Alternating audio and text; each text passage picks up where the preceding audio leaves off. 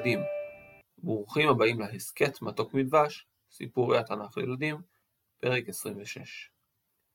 צבא ישראל יצא לצור על העיר רבה, עיר הבירה של בני עמון, או כמו שלפעמים קוראים לה רבת בני עמון.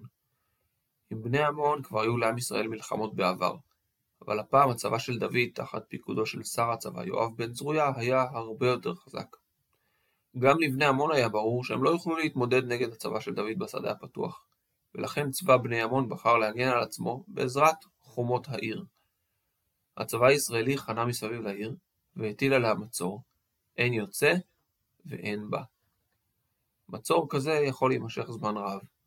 קשה לכבוש את העיר בהסתערות ישירה על החומות. מגיני העיר גבוהים והחומות שומרות עליהם, והם יכולים לראות חיצים ולזרוק סלעים על הצבא המסתער. מצד שני גם מגיני העיר מפחדים לצאת ממנה. במצב כזה לפעמים מחכים מסביב לעיר עד שהאוכל או המים בתוכה נגמרים, ויושבי העיר נכנעים כדי לא למות ברעב או בצמא. לפעמים יושבי העיר היו יוצאים מהעיר להילחם בצבא שצר עליה, כדי לנסות להסיר את המצור. החיילים שחנו מסביב לעיר היו מקימים להם אוהלים או סוכות, וגרים שם עד שהעיר נכנעת. זה היה יכול לקחת שבועות או חודשים, ולפעמים אפילו שנים. דוד נשאר בירושלים. יואב והצבא שלו חנו מסביב לרבת בני עמון. גם את ארון השם לקחו למצור על העיר, כדי שיעזור להם לנצח במלחמה. יום אחד קם המלך דוד במנוחת הצהריים שלו. הוא היה בירושלים. היה ערב. דוד עלה לגג בית המלך והתבונן בעיר ירושלים. לפתע הבחין באישה מתרחצת. באותו זמן לא היו מקלחות פרטיות בבתים. האישה שהייתה יפה מאוד, התרחצה כנראה במקום פרטי, אבל המלך שהיה על הגג היה יכול לראות אותה. היא מצאה חן בעיניו, והוא שלח לדרוש לה, כלומר לבדוק מי זאת.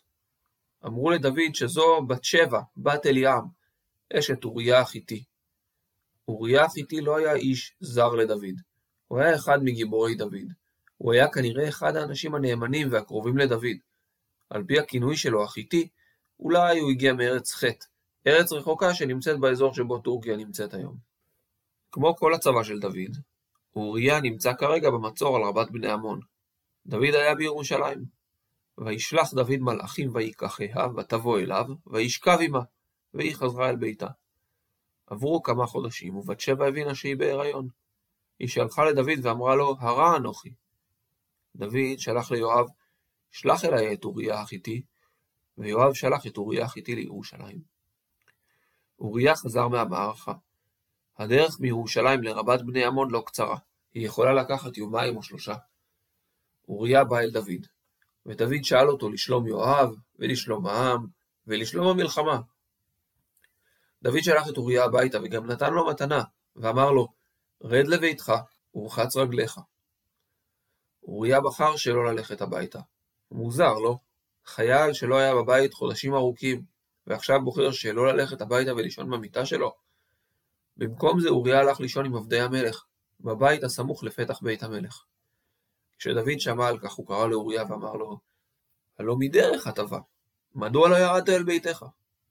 אוריה השיב לדוד, הארון וישראל ויהודה יושבים בסוכות, ואדוני יואב ועבדי אדוני על פני השדה חונים, ואני אבוא אל ביתי לאכול ולשתות ולשכב עם אשתי, חייך וחי נפשך אם אעשה את הדבר הזה. דוד הבין, וביקש מאוריה החיתי להישאר עוד יום אחד בירושלים. שב בזה גם היום ומחר אשלחך.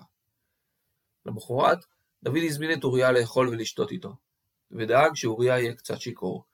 הוא קיווה שאוריה ילך הפעם הביתה, אבל גם בלילה השני אוריה בחר לישון עם עבדי אדוניו, ואל ביתו לא ירד. בבוקר דוד כתב ספר, לא ממש ספר כמו היום. בתנ"ך, כשכתוב ספר, מתכוונים לפעמים למגילה או מכתב. במכתב שלו דוד כתב הודעה סודית ליואב. הוא נתן את המכתב לאוריה. הוא ביקש מאוריה למסור אותו ליואב בלי להציץ במה שכתוב. מה היה כתוב במכתב? מסקרן מאוד. זה סוד. אבל לכם אני אגלה בכל זאת, כי זה חלק מהסיפור.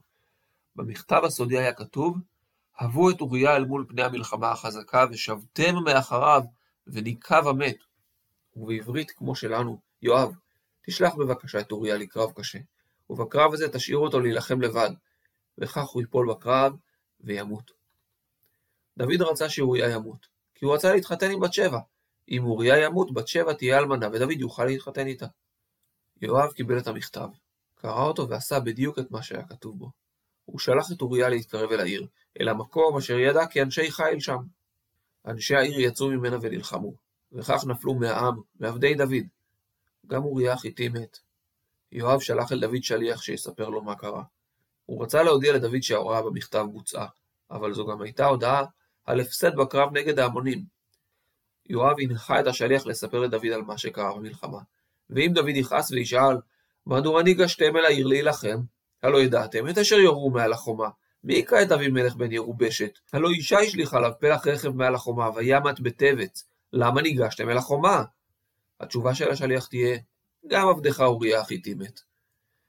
ובאמת, כשהגיע השליח אל דוד, וסיפר לו שנהרגו חיילים במצור, כי גברו עלינו האנשים, ויצאו אלינו השדה, ונהיה עליהם עד פתח השער, ויורו המורים אל עבדיך מעל החומה, וימותו מעבדי המלך, וגם עבדך אוריה החיתי מת. דוד דווקא לא כעס. הוא אמר לשליח, כה תאמר אל יואב, אל ירא בעיניך את הדבר הזה, כי חזו וחזה תאכל החרב, החזק מלחמתך אל העיר והורסה. לא נורא, אמר דוד, במלחמה מתים אנשים, קורה. כששמע בת שבע אשת אוריה שבעלה מת במלחמה, היא התאבלה וספדה עליו. כשעברו ימי האבל שלה, דוד שלח אליה ואסף אותה על ביתו. הוא התחתן איתה, והיא ילדה לו בן. וירא הדבר אשר עשה דוד בעיני אדוני. השם שלח את נתן הנביא אל דוד. נתן הנביא בא אל דוד וסיפר לו סיפור. שני אנשים היו בעיר אחת, אחד עשיר ואחד רש. לעשיר היה צאן ובקר הרבה מאוד, ולרש אין קול, כי אם כבשה אחת קטנה אשר קנה. ויהיה חייה, ותגדל עמו ועם בניו יחדיו, מפיתו תאכל, ומכוסו תשתה, ובחיקו תשכב, ותהי לו כבת. ויבוא הלך לאיש העשיר, ויחמול לקחת מצאנו ומבקרו לעשות לאורח הבא לו, ויקח את כבשת האיש הרש, ויעשה על האיש הבא אליו. האיש העשיר לא רצה לקחת מהצאן והבקר שלו להכין מהם אוכל. הוא לקח את כבשת האיש הרש, העני, והכין ממנה את הסעודה לאורח שלו. דוד חשב על האיש העני, שכל שהיה לו היא כבשה אחת קטנה, שהייתה לו כמו בת. הוא חשב על האיש העשיר שלא חמל על הרש. דוד לא הבין שהסיפור של נתן הנביא הוא בעצם משל על עצמו, ודוד עצמו הוא האיש העשיר בסיפור, והוא זה שגזל את בת שבע מאוריה החיתי. הוא כעס מאוד על העשיר, ונשבע בשם השם לנתן, כי בן מוות האיש העושה זאת, את הכבשה ישלם 4 עקב אשר עשה את הדבר הזה, ועל אשר לא חמל. נתן אמר לדוד, אתה האיש, השם נתן לך את המלוכה על ישראל, והציל אותך מיד שאול, נתן לך את בית שאול, ועוד כהנה וכהנה. מדוע בזית את דבר אדוני, את אוריה החיתי הכית בחרב, ואת אשתו לקחת לך לאישה, ואותו הרגת בחרב בני עמון. העונש שלך יהיה חמור, לא תסור חרב מביתך עד עולם. כה אמר אדוני, הנני מקים עליך רע מביתך, ולקחתי את נשיך לעיניך, ונתתי לרעך, ושכב עם נשיך לעיני השמש הזאת, כי אתה עשית וסתר, ואני אעשה את הדבר הזה נגד כל ישראל ונגד השמש. מישהו מתוך הבית שלך יקום, ויעשה לך משהו דומה למה שעשית לאוריה, רק שזה יהיה מול כל ישראל. דוד שמע את הדברים. הוא יכול להצדיק את עצמו, או להתחמק מאחריות, אבל הוא אמר מיד, חטאתי לאדוני. נתן אמר לדוד, השם העביר חטאתך ולא תמות. כן תקבל עונש, והבן שיוולד לך ימות. נתן חזר הביתה, והשם היכה במגפה את התינוק שרק נולד. הוא היה חולה אנוש, כמעט מת. דוד התפלל להשם שירחם על התינוק. הוא צם, ישב על הרצפה, ואפילו ישן על הרצפה בלילה. זקני ביתו, האנשים המכובדים בבית המלך, באו, וביקשו שיקום, ביקשו לאכול איתו, והוא לא הסכים בשום פנים ואופן. הוא רק ישב על הרצפה והתפלל. כך עברו 7 ימים. ביום השביעי הילד מת. עבדי דוד פחדו לספר לדוד שהילד מת. הם אמרו זה לזה, הנה בהיות הילד חי דיברנו אליו, ולא שמע בקולנו. ואיך נאמר אליו מת הילד ועשה רעה? העבדים של דוד מאוד חששו מהתגובה של דוד כשיספרו לו שהילד מת. כשדוד ראה שהעבדים שלו מתלחשים, הוא הבין שהילד מת. הוא שאל, מת הילד? לא הייתה להם ברירה, והם ענו שכן. דוד קם, התרחץ, החליף בגדים, אכל ואפילו הלך להשתחוות בבית השם. העבדים שלו מאוד התפלאו ושאלו אותו, מה הדבר הזה אשר עשית? בעבור הילד חי צמת ותבק, וכאשר מת הילד קמת ותאכל לחם? דוד ענה, בעוד הילד חי צמתי ואבכה, כי אמרתי, מי יודע וחנני השם וחי הילד, ואתה המת, למה זה אני צם? אוכל להשיב עוד? אני הולך אליו, והוא לא ישוב אליי.